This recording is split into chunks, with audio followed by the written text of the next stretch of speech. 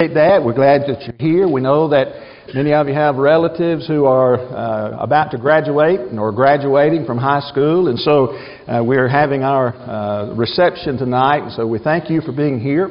We'll do that in just a little while, but tonight we're going to be looking at some things from the Word of God. If you are a guest with us tonight, what we've been doing here at Midway this year, our theme for the year is the greatest questions ever asked. And on Sunday morning, we've been looking at questions that are written in the Bible. Some of the ones that Jesus asked, some of the ones that others asked throughout the Bible. And we've been seeking to study them and to answer them and, of course, to learn the lessons that we can learn from them. And then on Sunday night, what we've been doing is looking at various questions that have been asked by brothers and sisters in Christ and others throughout the world. And so that's what we're continuing tonight. That's what we'll be doing tonight. And you'll see on the screen the question that we'll be addressing. But as we begin tonight, let me just simply say that there are some Bible stories in the Old Testament that stand out. They're famous. You know, everybody has heard at least a part of them. For example, somebody or most everybody have heard about the flood and Noah and him building the ark and all of the things that are related to that. And many people, most people probably have heard about David and Goliath, have they not? They know about the story of the giant and the little boy, the young man, and how he slew the 9-foot-tall giant. And, of course, that is one of the famous stories out of the Old Testament. A third famous story out of the Old Testament has to do with the walls of Jericho and how the children of Israel marched around in the manner that God told them to do. And finally, after they had followed God's orders, His commands, the walls of Jericho fell down flat. It's in that story tonight that we want to look and find an answer to some questions, or at least it raises a question in the mind of some that we want to address tonight. And so you may want to keep up with us out of the book of Joshua for just a little bit, and then we'll look at some other passages. But I want you to focus for just a moment on Joshua chapter 6 at verse number 17. The Bible says in Joshua 6 verse 17, "And the city and all that is within it shall be devoted to the Lord for destruction. Only Rahab the prostitute and all who are with her in her house shall live, because she hid the messengers whom we sent." Out of everything in the city, out of all the people in the city of Jericho, when those walls fell down flat, there was one woman and her family, the people who were in her home, that were saved on that occasion. And the Bible identifies her as Rahab the harlot. Now, what brought about this salvation, if you will, of this woman being saved from the destruction that went on that day in the killing of all of these people who were there? What was it that set her apart from the rest, that caused her to have God's salvation from that destruction? Well, if we go back to the book of Joshua chapter number 2, of course we'll find the background to why she was saved. And if you read from Joshua chapter 2, beginning at verse 1 down through verse 14, you will find the entire story. We won't take time tonight to read the entire story, but I want us to focus tonight on verses 3 through 5 for just a moment.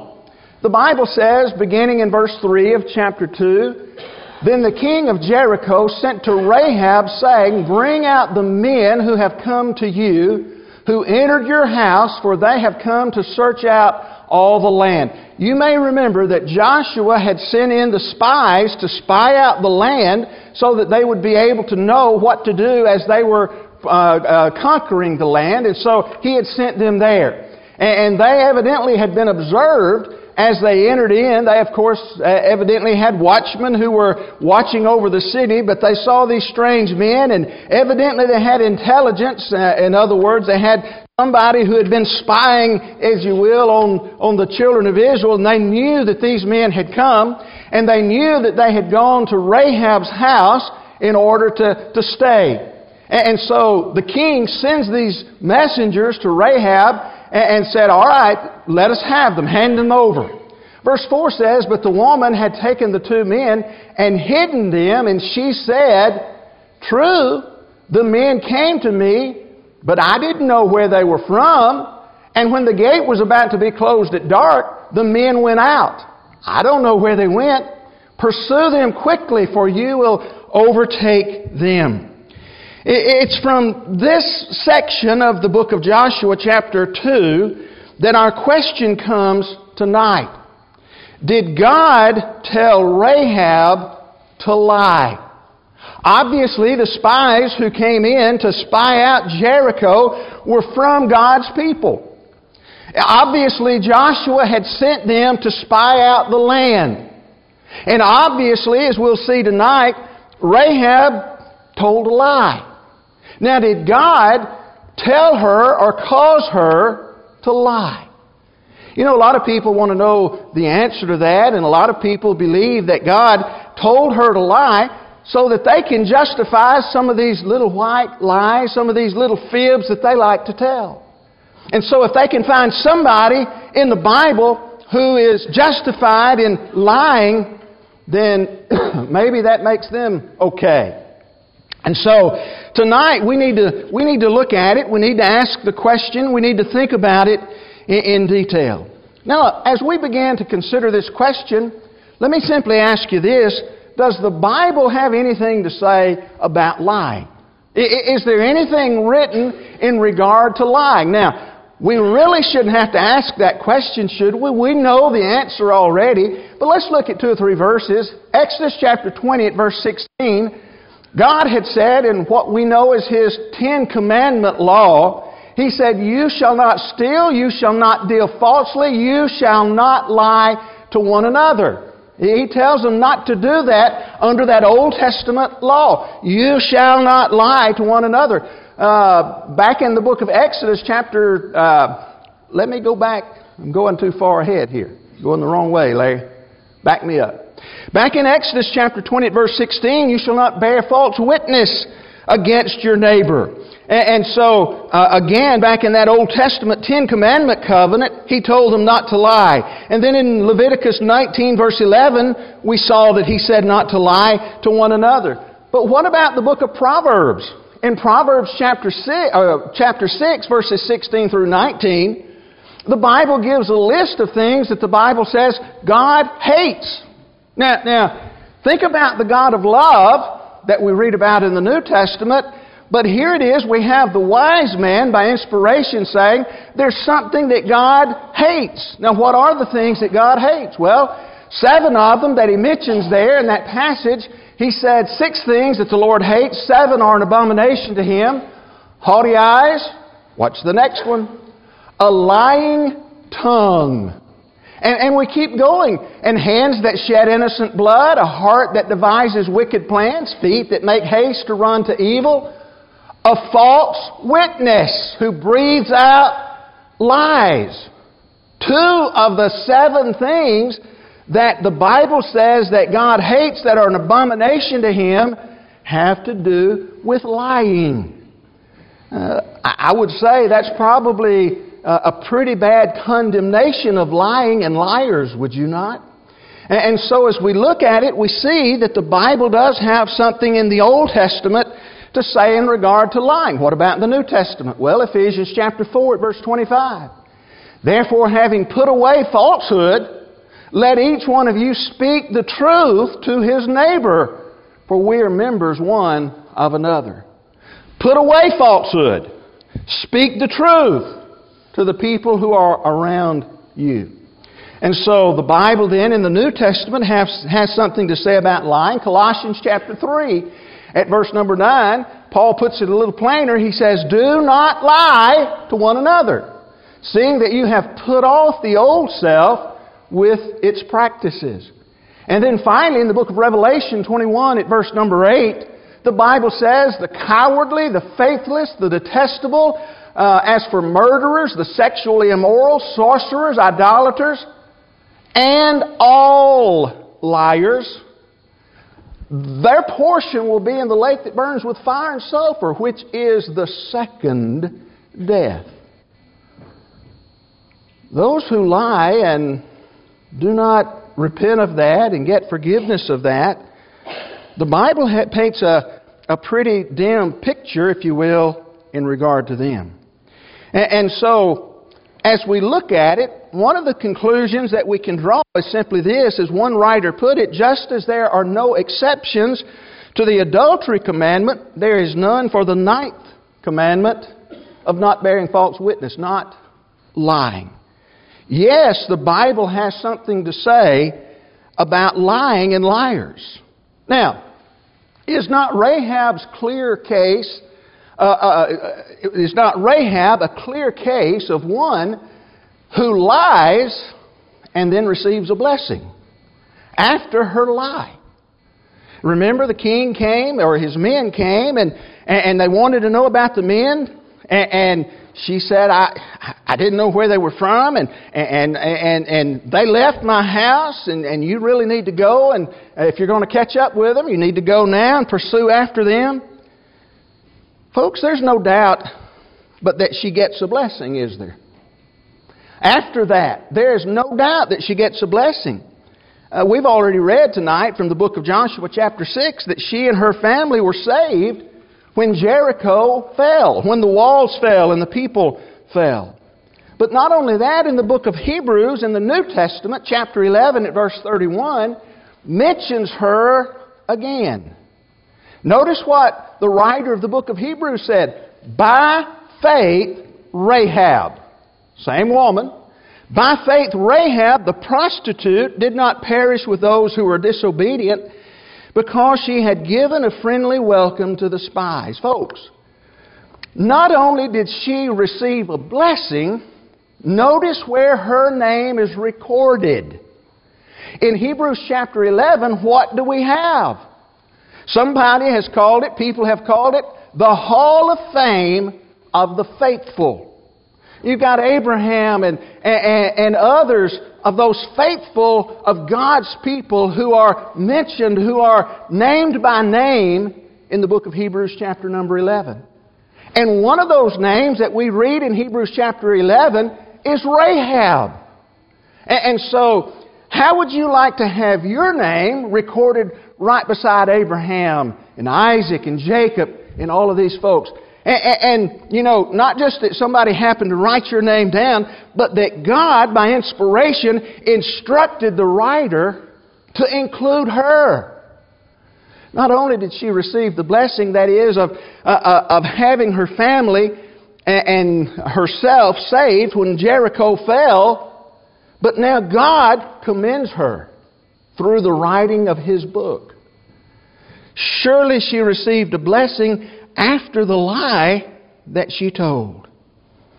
Now, folks, as we think about what we're looking at here on the screen tonight, the clear case of receiving a blessing, there's some good brethren even who have tried to justify what Rahab did by saying that she didn't really lie. Oh, really, she didn't lie? She didn't do that. Well, can I be sarcastic for just a minute? Would y'all forgive me for that? If you're trying to argue with me that she didn't really lie, I might say to you, are you not really delusional in this matter? Of course she lied. There's no doubt but that she lied. She hid the men on a roof and then told the king's men they had left. Joshua chapter 2 verses 5 and 6, when in fact they had not left. And she knew exactly where they were because she took them up on the rooftop and she put them underneath the flax stalks that were there to hide them. And so, yes, she lied. Not only that, she told the king's men in Joshua chapter 2 at verse 4, she said, I didn't know where they were from. When they came here, I didn't know who they were, didn't know where they were from. Well, I beg to say that she did lie in that one as well. She knew that they had come out of Egypt, according to verse number 10. And she knew that God had dried up the Red Sea in order for them to pass over, verse number 10. And she knew that the Israelites had defeated the kings Sihon and Og, verse number 10. And not only that, she knew that God had given them the very land in which she lived. Verse number 9, if you'll back up one. Of course she knew where they were from and who they were. To lies that I've already identified tonight. And so we can't in any way try to justify her by saying that, well, she really didn't lie in the matter. That's to be dishonest. That won't fly. Now, the question is, did God tell her to lie? Did God tell Rahab to lie? That's back where we were. That's the question that we're seeking to answer. Now, tonight we've already talked about and noted the sinfulness of lying, have we not? But what about God Himself and lies? What about that? Well, think about what the Bible says in the book of Titus chapter 1 at verse number 2. In Titus chapter 1 at verse number 2, Paul writes, "In hope of eternal life, which God, who never lies, promised before the ages began." Paul said that God never lied. Okay? But not only that, in the book of Hebrews chapter 6 at verse number 18, we have recorded for us by that writer, so that by two unchangeable things in which it is impossible for God to lie, we have fled for refuge, might have strong encouragement, and so forth. Just notice the part out of that passage. It's impossible. God never lies. Why? Because He can't. It is impossible for Him to lie. And so, lying is wrong. We've already noted that from several passages in the Bible. And now we know that God doesn't do it. But what about James chapter 1, verse number 13? In James chapter 1, verse number 13, the Bible simply says this: "Let no one say when he is tempted, I'm being tempted by God. For God cannot be tempted with evil, and He Himself tempts no one." Now, if lying is evil, lying is sinful, and God doesn't do it Himself, it's impossible for Him to do it. And we're also informed that God does not tempt people to do that which is wrong, to do that which is evil. Then the only conclusion that we can come to tonight is simply this: that God did not have her, tell her, or even endorse her lying. That's the only logical conclusion that we could draw in our study. But you know what? As I think about that, I want to know more about it. I want to learn greater lessons. I want to understand it a little bit better. And so, let's consider for just a few minutes some possible solutions regarding Rahab's lie. Let's think about it, and try to analyze it, how this could be that it came about she was blessed even after her lying. Some may have suggested it this way, that her lie was okay because life is precious. It was okay for her in order to save a life. Okay, that's the argument that's made, not only by some people who would try to justify Rahab, but even some today in various matters. It's okay to kill a baby in order to save someone else. And so as we look at it, let's analyze this. Indeed, life is precious, is it not? Genesis chapter 1, 26 and 27. The Bible's very clear that we're made in the image of God. We're created in the image of God. And even if you go to the book of Genesis chapter 9 at verse number 6, we have that same topic of being made in the image of God. That's again brought up.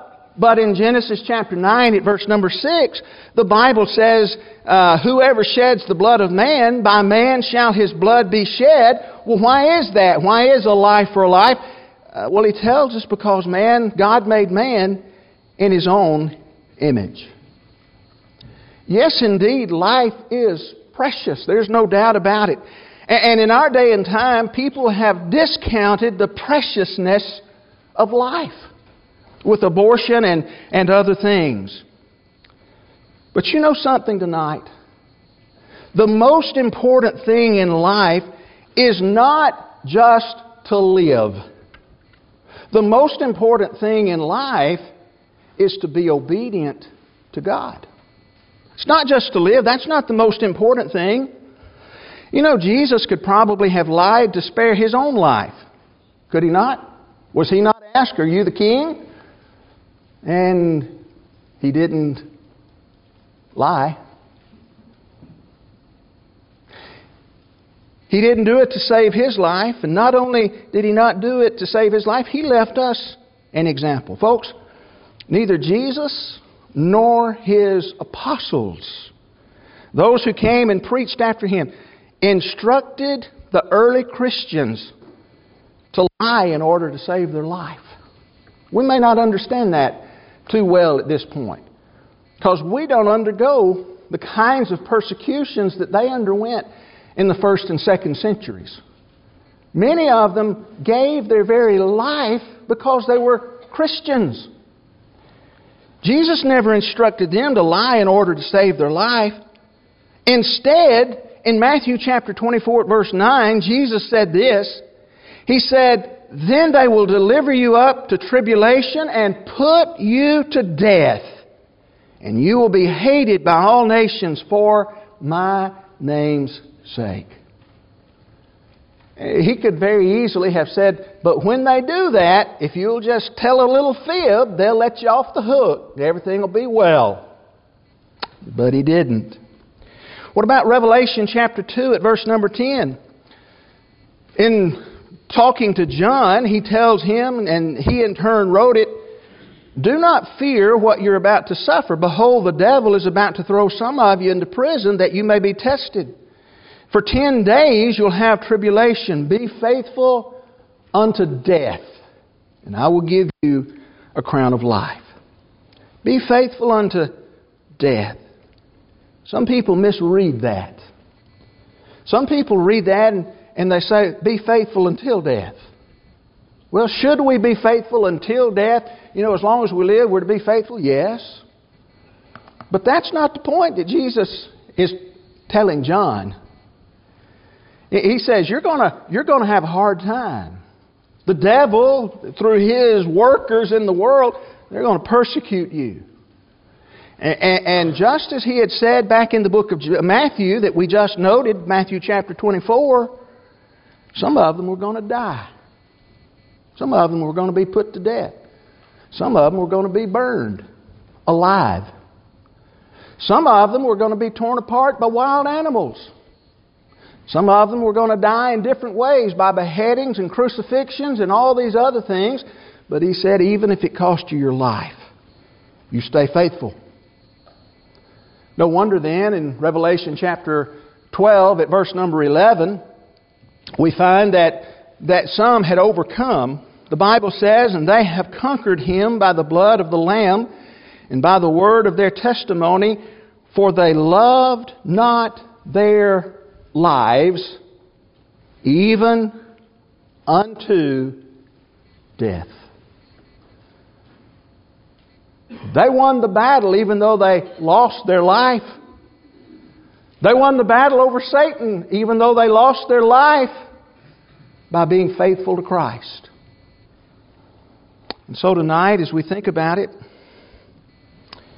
to say that her lie was okay because life is precious goes against so much other that we read in the New Testament. Well, somebody says, maybe it's not the case that her lie was okay, but maybe her lie was not okay, but was the lesser of two evils. It wasn't right for her to do it, but it was just the lesser of two. What do you mean by that? Well, she had a pretty clear-cut choice, did she not? When the men from the king came and said, "Give us the spies," she could have turned the spies over to the king, and what was going to happen to them? Well, they're going to be put to death. They're going to be executed for being spies. And so she knew that if she turned them over, that's what was going to happen. But she also knew if she lied, then she would save their lives.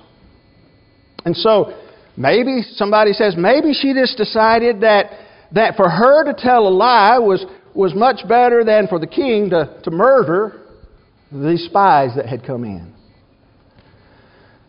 Well, I would suggest to you tonight that's not a good argument either. Turn to the book of Romans chapter 3 at verse number 8.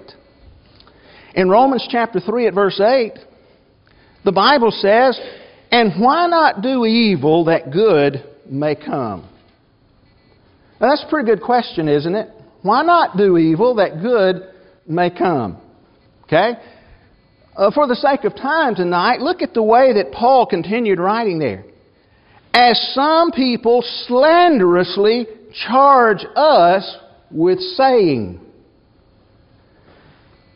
Paul did not teach that it was right to do wrong in order that good may come.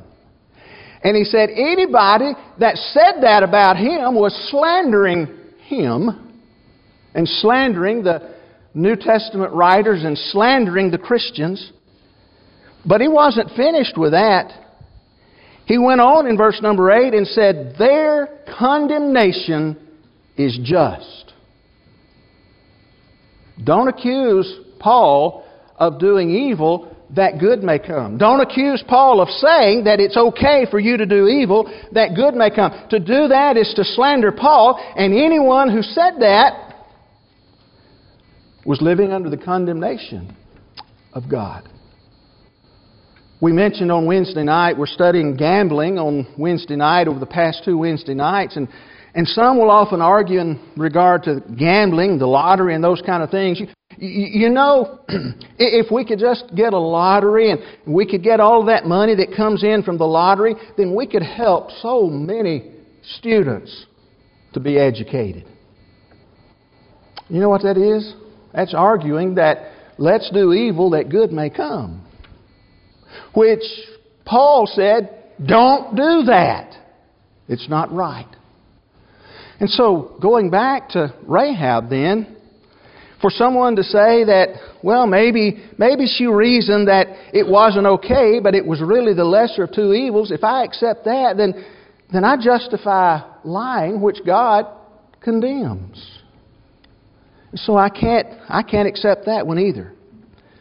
Somebody says, well, maybe those two, but her lie was not okay, but she just didn't know any better. She didn't know any better.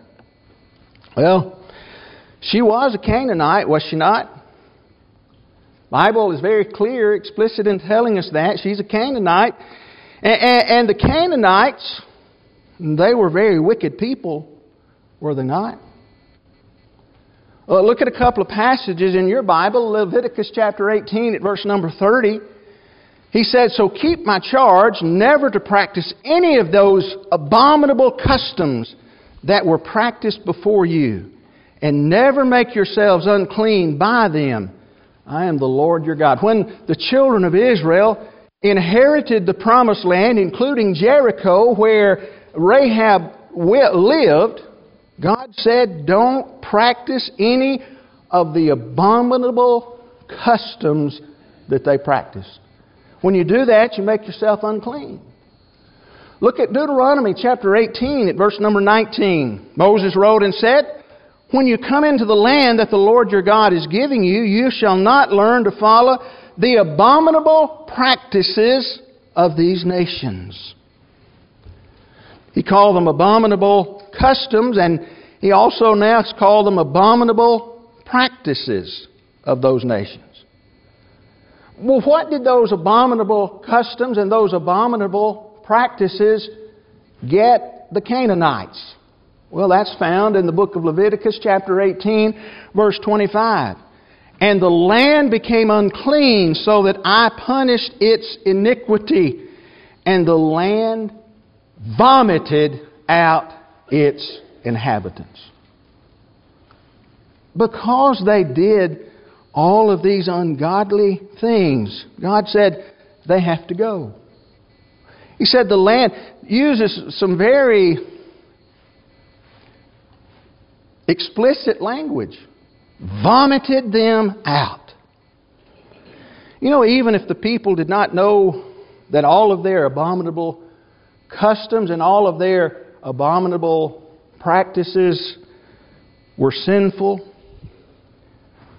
it was still wrong. All of them were still wrong. And they were so wrong that it brought the wrath of God upon them. And so tonight we can't justify Rahab saying that her lie was okay, but she just didn't know any better. You know, if that was the case, then we'd be better off never to preach the gospel to anybody. We'd be better off never to open up the Bible to know what God wants. Because if ignorance justified us, then I'd want to be as ignorant as anybody. It just doesn't work that way. But then there's another thing, and it may simply be this. Her lie was not okay, but that's not the issue. That's not really the main thing. Her lie was not okay, but that's neither here nor there. May I remind you tonight that in addition to being a liar, the Bible very clearly tells us of the moral character of this woman. The Bible says that she is Rahab the prostitute. Right? Now some of you may have a translation with a note that says the word prostitute, or if you're reading from the King James, harlot. If you see a note, some say that this word could simply be translated as an innkeeper. She was running the local Motel 6, if you will. And so she was an innkeeper. And indeed, if you stretch it out a little bit in the Old Testament, the Hebrew words, you probably can get that word innkeeper out of it. But Rahab's not just mentioned in the Old Testament. Rahab is mentioned at least 3 times in the New Testament. And 2 out of the 3 identify the moral character of Rahab. Now we've already noted tonight, Hebrews chapter 11, verse 31, by faith, Rahab the prostitute. In James chapter 2 at verse 25, and in the same way was not also Rahab the prostitute. You might get by with translating the Old Testament as an innkeeper, but you can't do that with the New.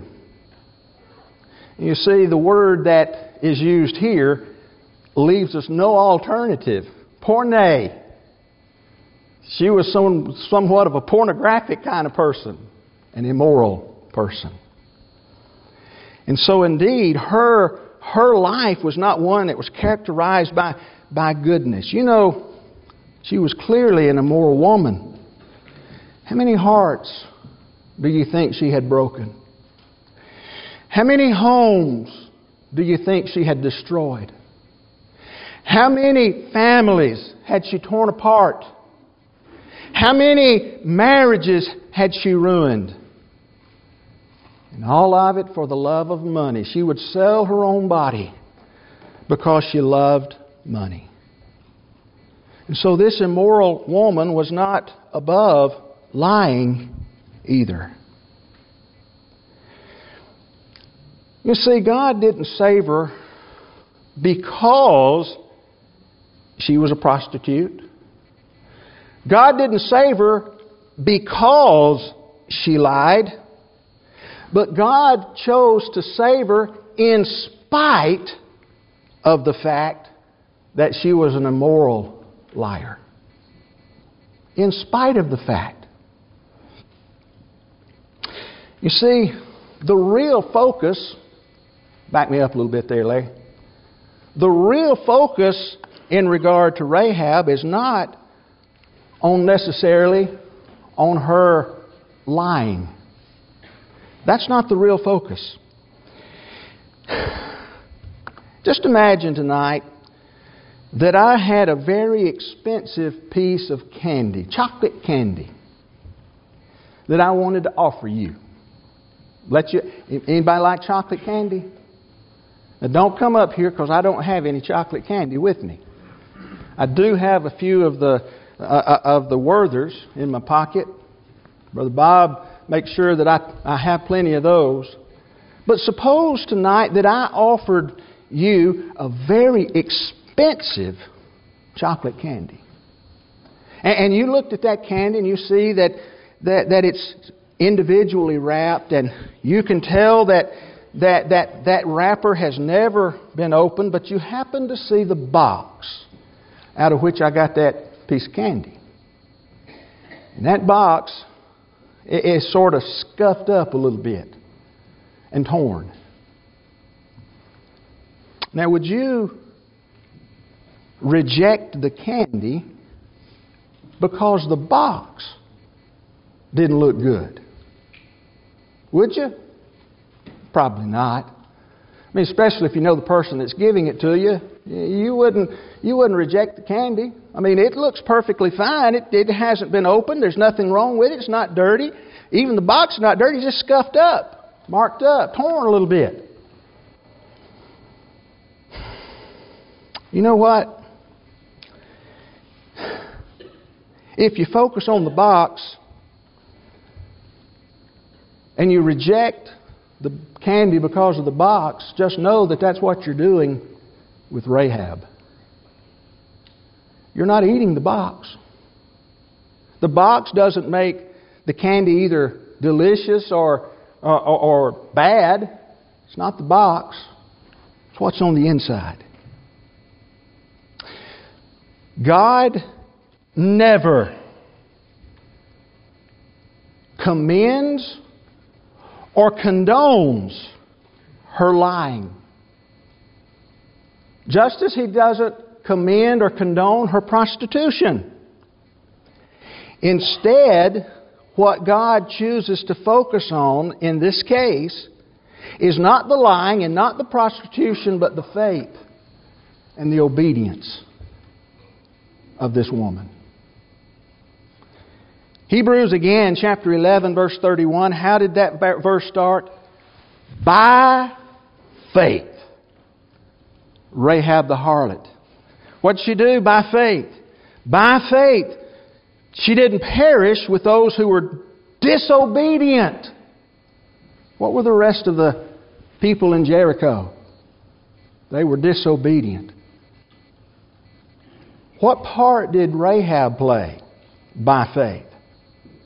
She became obedient to the will of God. What did she tell the spies? I know God, we know God has given you our land. And so what did she do? She complied with God's will. By faith, she did that.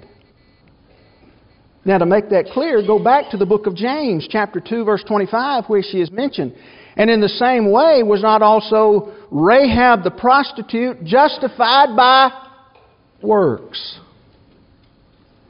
Works means she had to do something. What did she do? James identifies it. When she received the messengers and sent them out by another way. Now, which one of those verses mentions the fact that she lied? It wasn't for her lying, but it was for her faith and obedience that God rewarded her by saving her from the destruction of Jericho.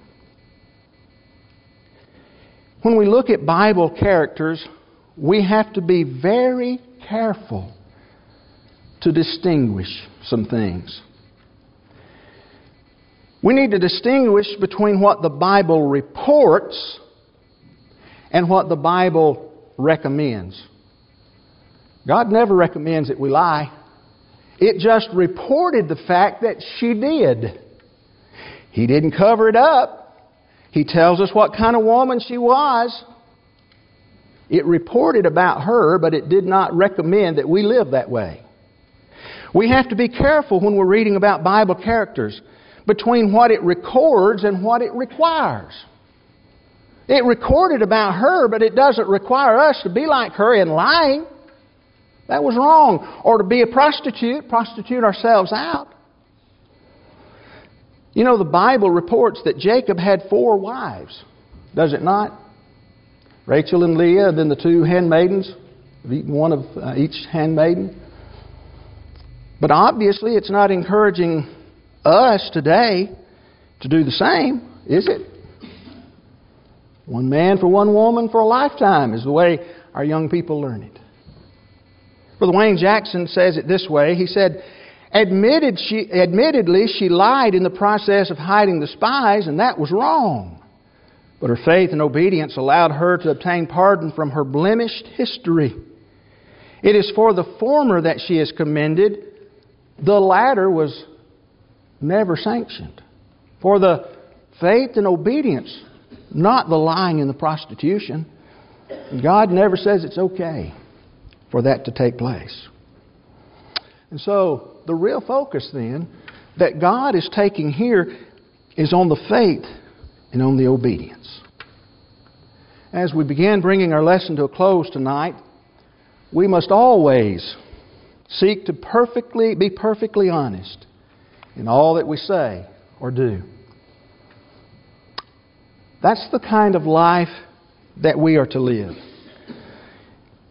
Let me just briefly observe tonight that honesty does not mean that we have to tell everything that we know in order to be perfectly honest. Is God perfectly honest? Well, we noted earlier in the lesson that it's impossible for Him to lie. But you think there's some things that God knows that we don't know? See, God's omniscient, knows everything. But He didn't choose to reveal everything to us. And that doesn't make Him dishonest, and it doesn't make Him a liar. And so there may be times when we have to not tell everything that we know. You know, let me give you an example. Parents sometimes have to be quite wise and mature in answering their children's questions, do they not? When your little 4 or 5-year-old Johnny comes to you and says, "Mommy, where do babies come from?" You may need to speak in some broad terms. And maybe talk about how that you'll talk about it later, maybe even years later, in these generalities. But that's not being dishonest. Not only that, but we must never be guilty of seeking to justify some sinful action on our part by falsely accusing God. You see, when we say that God caused Rahab to lie, or God told Rahab to lie, is to accuse God of something that He didn't do. Do you remember when we read from the book of James how that God tempts no one? And so He didn't do that. We don't need to blame God trying to justify some wrong action or sinful action on our part. But then last of all tonight, Rahab lived in a time that the New Testament calls the times of ignorance. In the book of Acts chapter 17, verses 30 and 31, Paul said the times of ignorance God overlooked. He's referring back to those Old Testament times. The times of ignorance God overlooks. The thing about it is, folks, even if we could prove that she was just ignorant of what she did, we couldn't say that that would justify us. Because she lived in the time, what the New Testament calls the times of ignorance. But if you continue reading in Acts chapter 17, verses 30 and 31, Paul goes on to say, the times of this ignorance that God winked at or He overlooked, but now He commands all, English Standard Translation, all people everywhere. And that didn't leave anybody out, did it? That's all of us who are alive today. All people everywhere to do what? To repent. To repent. Why? Well, Paul's not finished there. He tells us, God tells us to repent because there's a judgment day coming. And we will stand before Him. And we will give account for the things that we do in this life. And folks, if we've made it a practice in our life to be a liar and tried to justify that, we did read from the book of Revelation how that all liars will have their part in the lake that burns with fire. And so tonight, the question, did God tell Rahab to lie? No. Can we justify ourselves because she lied? Absolutely not. And we shouldn't even begin to try that because it just won't work. It may be tonight that you've never obeyed the gospel. And you need to do that. You want to do that. Maybe you know what you need to do in order to be a Christian, to be baptized for the remission of your sins. We'd love to assist you with that tonight. It may be that you want to know more. We'd love to study with you tonight to help you understand what God requires of you. It may be tonight that you've become a Christian in the past, but your life is not right with God. And you know that, and you know you need the prayers of the congregation tonight. If that is the case and you need to respond, why don't you do it right now as we stand and sing?